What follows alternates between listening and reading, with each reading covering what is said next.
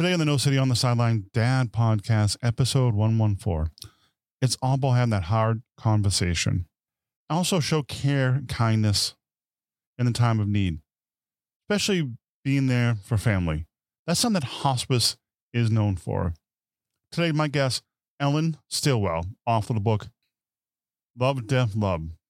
She shares her knowledge and her experience in helping families. Next on the podcast, let's do this. Welcome to the No Sitting on the Sideline Dad Podcast, a podcast about a journey of discovery and conversations about not sitting on the sideline of life. Let's get involved. Here's host Joe Foley. Hey, welcome to the podcast. Hey, my name is Joe Foley. I want to thank you for being here. This is your first time. Welcome to the podcast. This podcast is about a journey of discovery. Tell you, it's kind of like a fun thing to do. I like to talk about different topics and stuff. And today, especially a little bit of a hard topic, talking about dying, some conversation that we don't really like to have. So I really do appreciate you being here. And if this is your first time, welcome. Welcome on the podcast. If this is something you like and you like the podcast, please share with a friend. So more people listen, more people get hear the podcast, more people will tune in. I would really appreciate it. Next up, my guest, Ellen Stillwell, registered nurse, certified hospice and palliative care. She did this while raising two boys. She volunteered and part of the hospice team at Metropolitan Jewish Health System. Ellen worked with patients and families in homes in the heart of hospice. Hospice, I could tell you from experience, dealing with lost my mom and lost my grandmother. They're both in hospice care. It was amazing, the help and the care they show and the kindness. Because you're going through a traumatic time. Losing a loved one is traumatic. And it's not the easiest thing to do in the world. And having somebody there to help you through the process, answer your questions. And they have a wide variety of resources. And they're after the passing of a loved one. We talk about active listening. I also found out something about being a death doula. Find more about that in an episode. Ellen shared a lot of great information in her stories about helping people and showing them kindness. So let's jump right in. Welcome to the podcast, Ellen. Well, thank you. Thank you very much for helping with that word, because I'm like, am I saying it right? Death doula. Yeah, that's it. But it's an interesting question. Before, you're from New York City, and we just talked about New York City for a second, and I really like New York City. What is your favorite thing about New York City? Well, definitely the diversity of the people. Yeah, definitely interesting too. And I always find there's really cool places to eat. Like if I ever go back to New York City, there's by the Pennsylvania Hotel, there's a Japanese noodle place. I keep saying I'm going to eat there by the time I go to the National Publicity Summit. But this time, next time I go, I'm going to eat there. I like Japanese noodles, but I like the city because it's so fast paced and a lot of interesting people, a lot of interesting going on. And if you just take a minute and sit back and look around, you're like, wow, because I'm kind of from the city, but I'm not really. I'm not from Manhattan's a totally different ballgame. It sure is. I mean, there's never a dull moment. I mean, just simply walking along on the street is really an adventure. Well, I know one time I took my younger brother a long time ago. He was 18, and what's that? The park, Central Park, and I had a Knish. I had my first Knish. Those are good in the park. And I had a difference between a Coney dog and a regular hot dog. I had my whole New York experience. It was kind of fun. Yeah, you definitely have to have a dirty water dog, for sure. But it's just interesting to walk around and see different people and experience the whole bit. I mean, it's a fun time. Well, the bring you on tonight is to talk about hospice and death. I mean, death is a subject that we all really comfortable talking about. Yes, it's a hard topic. Yeah. And it's also deciding on hospice rather than later. I mean, some people, hospice, when you say hospice, it's usually near the end of somebody's life. That's right. It is, consents are signed when an individual comes onto hospice with their private medical doctor and a hospice medical director. And they sign a consent agreeing that the individual has 6 months or less to end of life. That's a legal document with two physicians. What is some of the process of a hospice nurse taking care of a patient? What are some of the jobs they do? Well, For myself as the hospice nurse, it's really a lot of active listening to the patient and the family. Because I walk through the door as the hospice nurse, it becomes intimate immediately because lots of people aren't talking about death with the patient and the family. So I'm really a very casual, very open, very easy person. And that vibe comes across, and people right away open up and talk about their fears. They talk about their lives. It's really a life. I listen to people's lives. Oh, I'm so interested in listening to their lives, and they easily tell me. So as a hospice nurse, that's really the first things that occur upon meeting. It's almost like their mental status changes once you walk through the door. They realize what's going on. Because I had my experience with my mom, she was on hospice. She passed away of lung cancer about 3 years ago. Mm-hmm. And it was hard for us to talk to her, but we had a great hospice and team, and it was a fantastic experience. And you were then able to talk about it out loud with each other, I would hope. Yeah, it was almost like, well, not kind of, but she like, we're trying to keep a big secret from her, but we weren't. It was. Oh no, she knew. Yeah, she knew. Yeah, I'm sure she knew. Yeah. But one thing interesting too about hospice nurses and hospice care, what are some of the things they do? I'm just kind of curious. Like besides going in active listening, what are some other things they help with? Well, the nurse is the coordinator of the team, and the team includes a social worker, counselor, the medical doctor who doesn't come into the home. The nurse is the eyes and the ears and the communicator with the doctor. The doctor's ordering medications, but it's from the description of the symptoms the patient is having. So that communication with the doctor is keen with the nurse. But the hospice nurse is the coordinator of the team. So there's home health aides that may be needed and usually needed closer to end of life for personal care. The home health aides are there every day, Monday through Friday, 3 or 4 hours a day for the personal care of the patient when they become bedbound. And then there's also volunteers. So it's the registered nurse who's coordinating this team for each one to perform their tasks. It's interesting too. I mean, just from my own experience dealing with it personally and stuff like that, I've seen some really, really fascinating and very calming places for hospice care. I mean, one place is that my mom went to.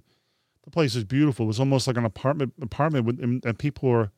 It was incredible, and they come in, how they take care of her, and it was a great experience.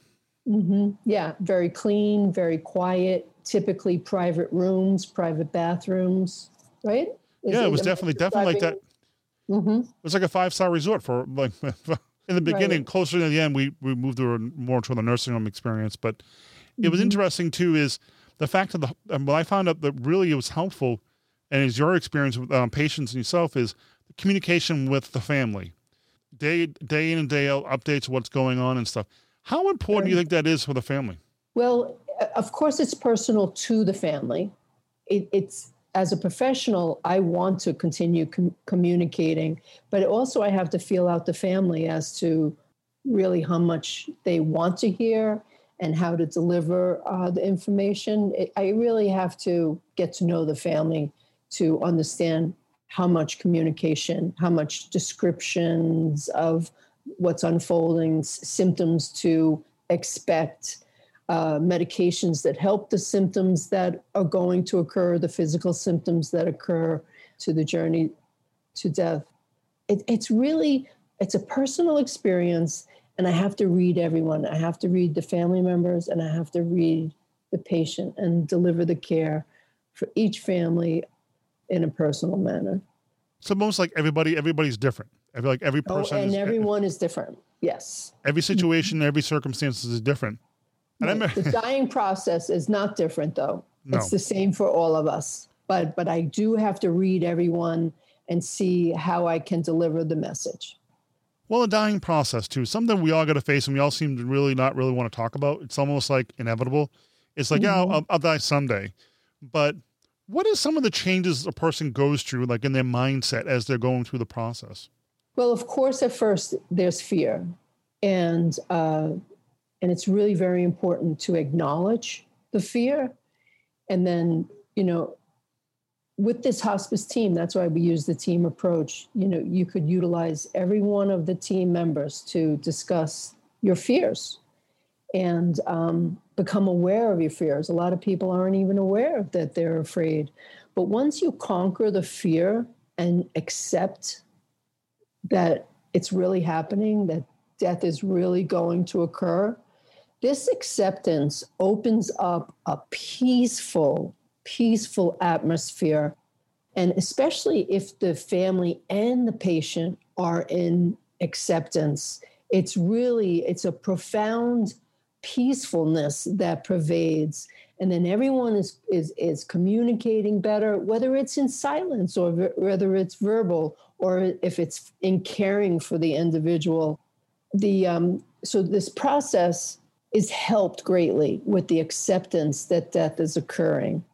And then there's physical changes that occur. So as our bodies are slowing down, each organ, every organ, and our skin is an organ. Our skin is our largest organ. So when we become bedbound, we have to take really good care of skin with lotions and turning and positioning to avoid bed sores, because that's our largest organ. But every organ is slowing down and breaking down to the point when it stops. Our organs stop.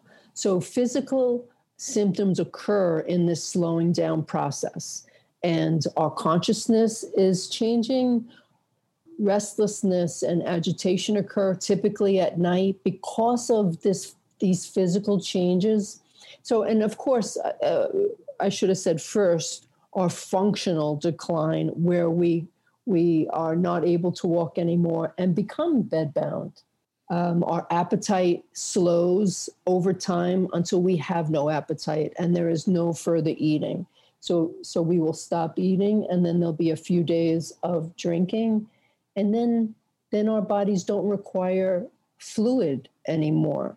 We become unconscious. And with hospice, the goal of care is a comfortable death. So we do obtain that goal. It was interesting too. I remember my grandmother, she also went through hospice and in life care. And I was actually there for pretty much the whole thing. She passed away after everybody left. She didn't want to, we think her. That is so common, Joe. That is so common. Yes. Our loved ones don't want to pass when we're there. Yeah. I mean, we could simply go to the bathroom and they will leave in that short amount of time. But it was so common. It was like, it was an interesting experience. Something I'll never forget is the part of her being a little bit unconscious, her eyes rolling back. I think the word molting was the word they mentioned. For modeling of her. Modeling. Yes, modeling. I think I always thought molting, but it's modeling. And I watched, and they gave her medication for the pain, and her body slowly shut down. But that was an experience I will never forget. Was it a good experience? It wasn't a bad experience, but it wasn't, I'm going to say, it was a great experience, but profound. It was a more profound experience to see somebody go through the process. I was close. That was my mom's mom, so I was close to her. So it was a little bit hard to watch too. Oh yeah. I can't disagree with you. That's right. That's right. Yeah. But it was an interesting experience. And like my mom had the hospice nurse, and the guy would call up all the time to bring a radio and she was sometimes sleeping a lot, but they let her play the radio, and they brought in the pet dog so she could pet the dog. And lovely. And then she always complained about the dinner. And that was my mom. She liked the dinner, but that was okay. But one thing you mentioned to me that you wanted to decide on, people should decide on hospice sooner rather than later. Why? Well, a lot of folks wait until they're very close to dying phase, which is very close to end of life. And they've missed that whole team experience of the assistance of really dealing with this very difficult time for the family members and the patient. So So if you invite hospice in sooner rather than later, it's really an incredibly helpful experience to better accept the inevitable. It also takes I think a lot of stress off the family too. Oh, big time. Yes. Because yes. I didn't know what the process of when somebody passes until my mom passed away.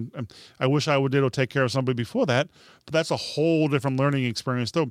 But dealing with right, and the team is educating everyone. It's ongoing education from the first day hospice walks in the door. What was interesting too, my experience with the hospice too was even after she passed, they were there for us and for the family. Mm-hmm. Oh, thank you for mentioning that. That's absolutely true.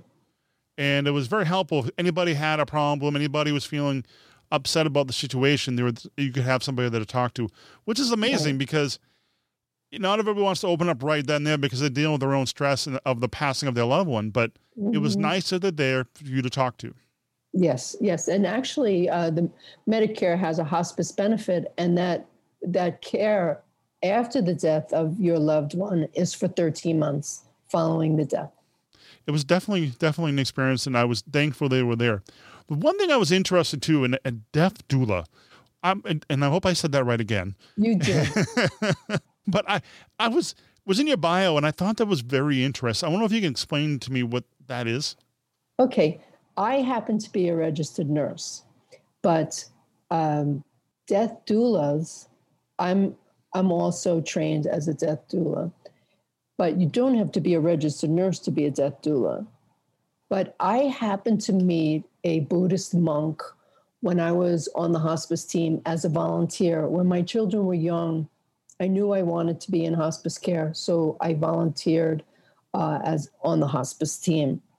The hospice chaplain was this wonderful person who is a Buddhist monk, and he wanted to help individuals who didn't have a family. They didn't have friends to come and sit by their side. So a death doula stays at bedside and is a companion, is a witness to what's unfolding, and keeps you company, keeps you comfortable. What's interesting too is people like dying alone. I mean, it doesn't sound a lot of fun. No. So this particular Buddhist monk witnessed that over and over again, and he's one person. He actually handpicked several volunteers and trained us along with a very seasoned social worker, a hospice social worker, and everything he could think of, which was important to be aware, like, the idea of active listening, very, very important to listen to someone who's dying and not interrupt them, completely be still and listening. And actively listening is really quite a gift. And some people really need to be coached on that. And that would be an important talent of a doula, to be able to actively listen. Well, interesting to say that active listen as somebody is talking and when they're ready to pass on and stuff like that. What is one common theme that I'm always been curious about this? What is one common theme that people always talk about, like a subject or a topic? Well, there's really not one common theme, but it's usually life regrets. So it's personal to the individual, something they want to get off their chest, and it's very simple to do that with a stranger. Well, that's why I saw a theme topic. I meant to say regrets because everybody has regrets, and then usually I didn't get to do this, or I didn't spend enough time with my son, or I didn't get to go on that trip, or I didn't spend enough time with the people I really care about instead of working 100 hours a week. Yeah. And things that were done that they wish they didn't do. Yeah. And also too, it's the concern of a comfortable death. And that's the goal of care for hospice, is a comfortable death. Of course, that's everyone's concern, is a comfortable death. Yeah, but it's one of those things we still don't want to. It's not, people are not comfortable to talk about. Well, we as Westerners don't talk about it, and the Eastern philosophy is, it's part of life. I mean, the Eastern folks live as generations under the same roof. I mean, as we really fall away from that, and really we don't see that our elders are dying. They're not dying in our homes, and hospice is really coming around to bringing that back to be true. And it would be lovely if it was, more talked about and more acceptable. My husband passed away. My children were 6 and 9 when they passed away. My younger son, by the time he got to the 3rd grade, he was writing an essay regarding the death of his dad. And he himself figured out in the last paragraph, he wrote, "What I found out is that death is part of life." And that was a 3rd grader after his dad died. That's a big deal. That really shows a little bit of maturity for his age. Mm-hmm. Yeah, well, he was processing the loss of his dad, and writing about him in school really, really was incredibly helpful for him. Well, it's true. Yeah, losing a parent. I know somebody who lost a parent at a young age also, and she still thinks about it. And their mom passed away well over 25 years ago. She was young. Mm-hmm. Yeah. And, We don't let go of these things. I mean, we let go of it. We accept it. We move on in life, but they're part of us still. Oh, very much so. Yeah, I think my mom all the time, my great aunt who taught me how to make scrambled eggs, and my grandmother who always used to give me money for the arcades. So yeah, right. But these are loving acts. They teaching you how to, make eggs or making eggs for you in the arcade. It's the love that they expressed. So that's what we learned as a family, that love never dies. Well, it's interesting too, as a hospice nurse, I wonder if you could share any stories that you may come across that maybe an experience like, I really can't explain that, but it was very, very beautiful. Well, it happens actually all the time. Most hospice deaths become beautiful because they have invited the hospice team in, and there has been this acceptance and peace and love pervading. And actually, just recently, I was at the edge of the bed of my patient, and her husband, who really only got to acceptance because she helped him to accept her dying just days before. So I'm at the end of the bed, and he was beside her, and she looked past me, and she said, "Oh, Francis is here." And then she looked at her husband, expecting him to correct her. And she said, oh, no, okay. No, it must be Dolores. Mm-hmm. But she's not talking about me. She's talking about someone who's not there. So she actually saw her sister who has passed away, but she corrected herself to talk about the sister who is actually living, but still not in the room. So that's actually something very common. When someone is close to death, they see their deceased loved ones. And it just happens so often. And it's usually it was really a beautiful moment. Like her husband, who would normally correct her because she looked at him for correction, he let it go. And he actually felt better with the idea that her deceased sister was there to welcome her, to allow her to pass over, knowing that she was there to greet her. This happens over and over and over again. It's almost giving people a little bit of peace, and it's okay. It's okay to move on to the next realm or next. That's right. The next place. But how also religion plays into it too. I noticed that also, especially as people get older, they're more towards their religion. It doesn't matter which religion, Catholic, Christian, Buddhist. But as we get older, we move to a religion. I wonder how much religion helps people to pass on to the next life. Well, again, it's very personal. And as a hospice team, we meet everyone where they are, even our spiritual care counselors. We have a rabbi, a Buddhist, a Catholic priest, and any one of them is going to meet the patient where they are. And very often, patients don't even want to see anyone religious. They have somewhere along the way either never learned about it, let it go, and a lot of anger we have to process through religious experiences, which I've become very accustomed to. So religion does play a part for those who believe, and some people, religion does not play a part. It's interesting to think about. I just noticed that as I see more elderly people at church than I see younger people, or see people more religious as an older person, it doesn't matter what religion they're in, than That's younger right. people. So I was wondering if that had something related to death. Sometimes people get closer to, just this morning, I had that same thought about myself. Mm-hmm. And I was brought up by a very devout Irish immigrant, my mom, and it was really very strict, and all rules and regulations we had to follow. So I've had my own process with the Catholic religion, and I am a practicing Catholic. Lo and behold, it surprises me still.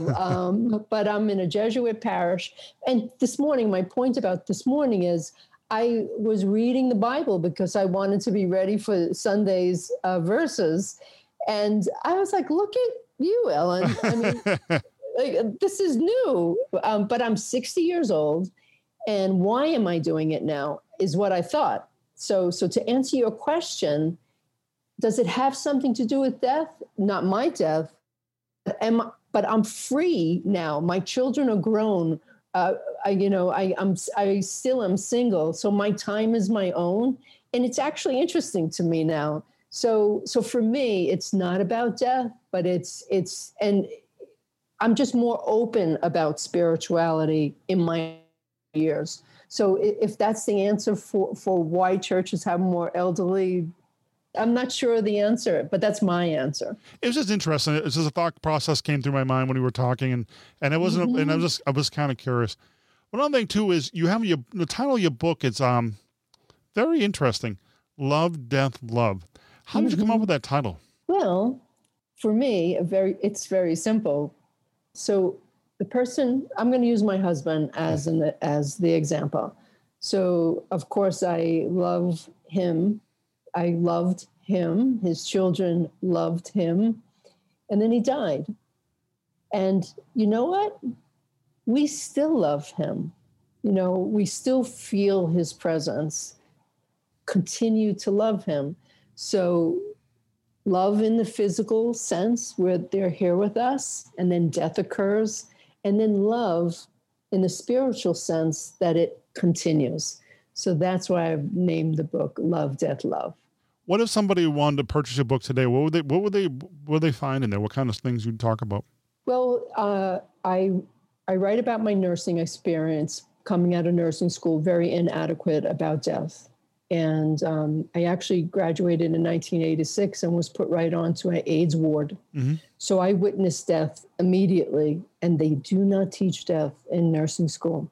In medical school, for that matter, they do not teach about death. They teach about healing. Mm-hmm. Always healing the individual, the patient.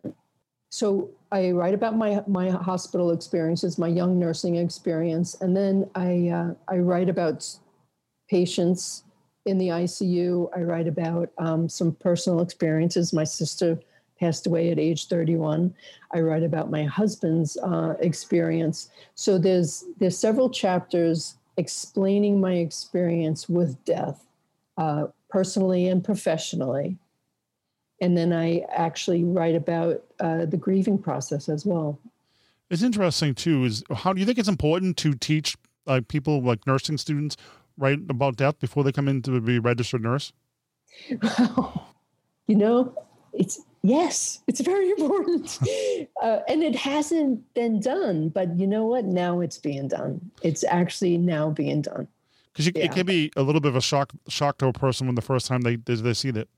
It was pretty shocking to me. Yeah, it was actually very difficult. Yeah, I left the ICU actually because of the amount of death when my dad suddenly died. Like it was just too much. I actually started working at a summer camp. I left the ICU and went to a summer camp. Yeah.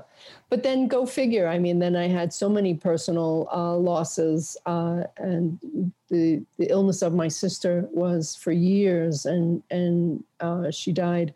She taught me a lot about what I know about death. And then my husband's experience, we did that together.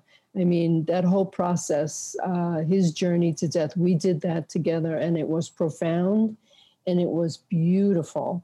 And we had to accept that pancreatic cancer was going to win. Mm-hmm. And that as the cancer takes over. So we accepted that this was going to happen, and it actually was a beautiful experience. When he died, when my husband died, I said, I'm going to be a hospice nurse. It was through those experiences that really I am very present for my families now and patients now, so they can go through their experience utilizing my experience.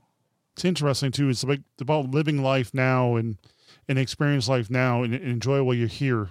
Mm-hmm, mm-hmm. Because right. When I realized that my husband was not going to beat this cancer, I enjoyed the present. I enjoyed every day with him. You know, of course it was difficult at times because it's difficult. So I can't say that every day was this, beautiful daily event, because there was bickering, there was anger, there was a lot of emotion going on. But once I realized that he was not going to beat this cancer, every day, present day became so important. Bickering goes away, and it does become a loving, peaceful environment. Appreciate your loved ones and your family while they're here. Yes. Because tomorrow's not guaranteed. That's right. Right. Ben, final thoughts. Anything you want to leave with the audience about death or hospice care? I'm going to just repeat, please come to hospice sooner rather than later. Have the hospice experience and allow the natural event to occur. Also, where they would connect to, where they can find the book? Yeah. Please buy my book, Love, Death, Love by Ellen Long Stillwell. You could get it on Amazon, balboapress.com, and Barnes & Noble as well. Ellen, thank you much for being on the podcast, and I really do appreciate it. It was a great conversation, and I really appreciate your time. Thank you. All links will be in the show notes, too. Thank you. Thank you. Thank you for asking the hard questions. Wrapping up this episode, I want to thank Ellen Long Stillwell for being a guest on the podcast. You can find more about her over at ellenlongstillwell.com. You can find all the links in the show notes for this episode at nosittingonthesideline.com/14. Hey, please reach out, leave a comment, or if you have a question. You know what? Now the new website, I have it on Podpage, which is the best thing if you want to be a podcaster.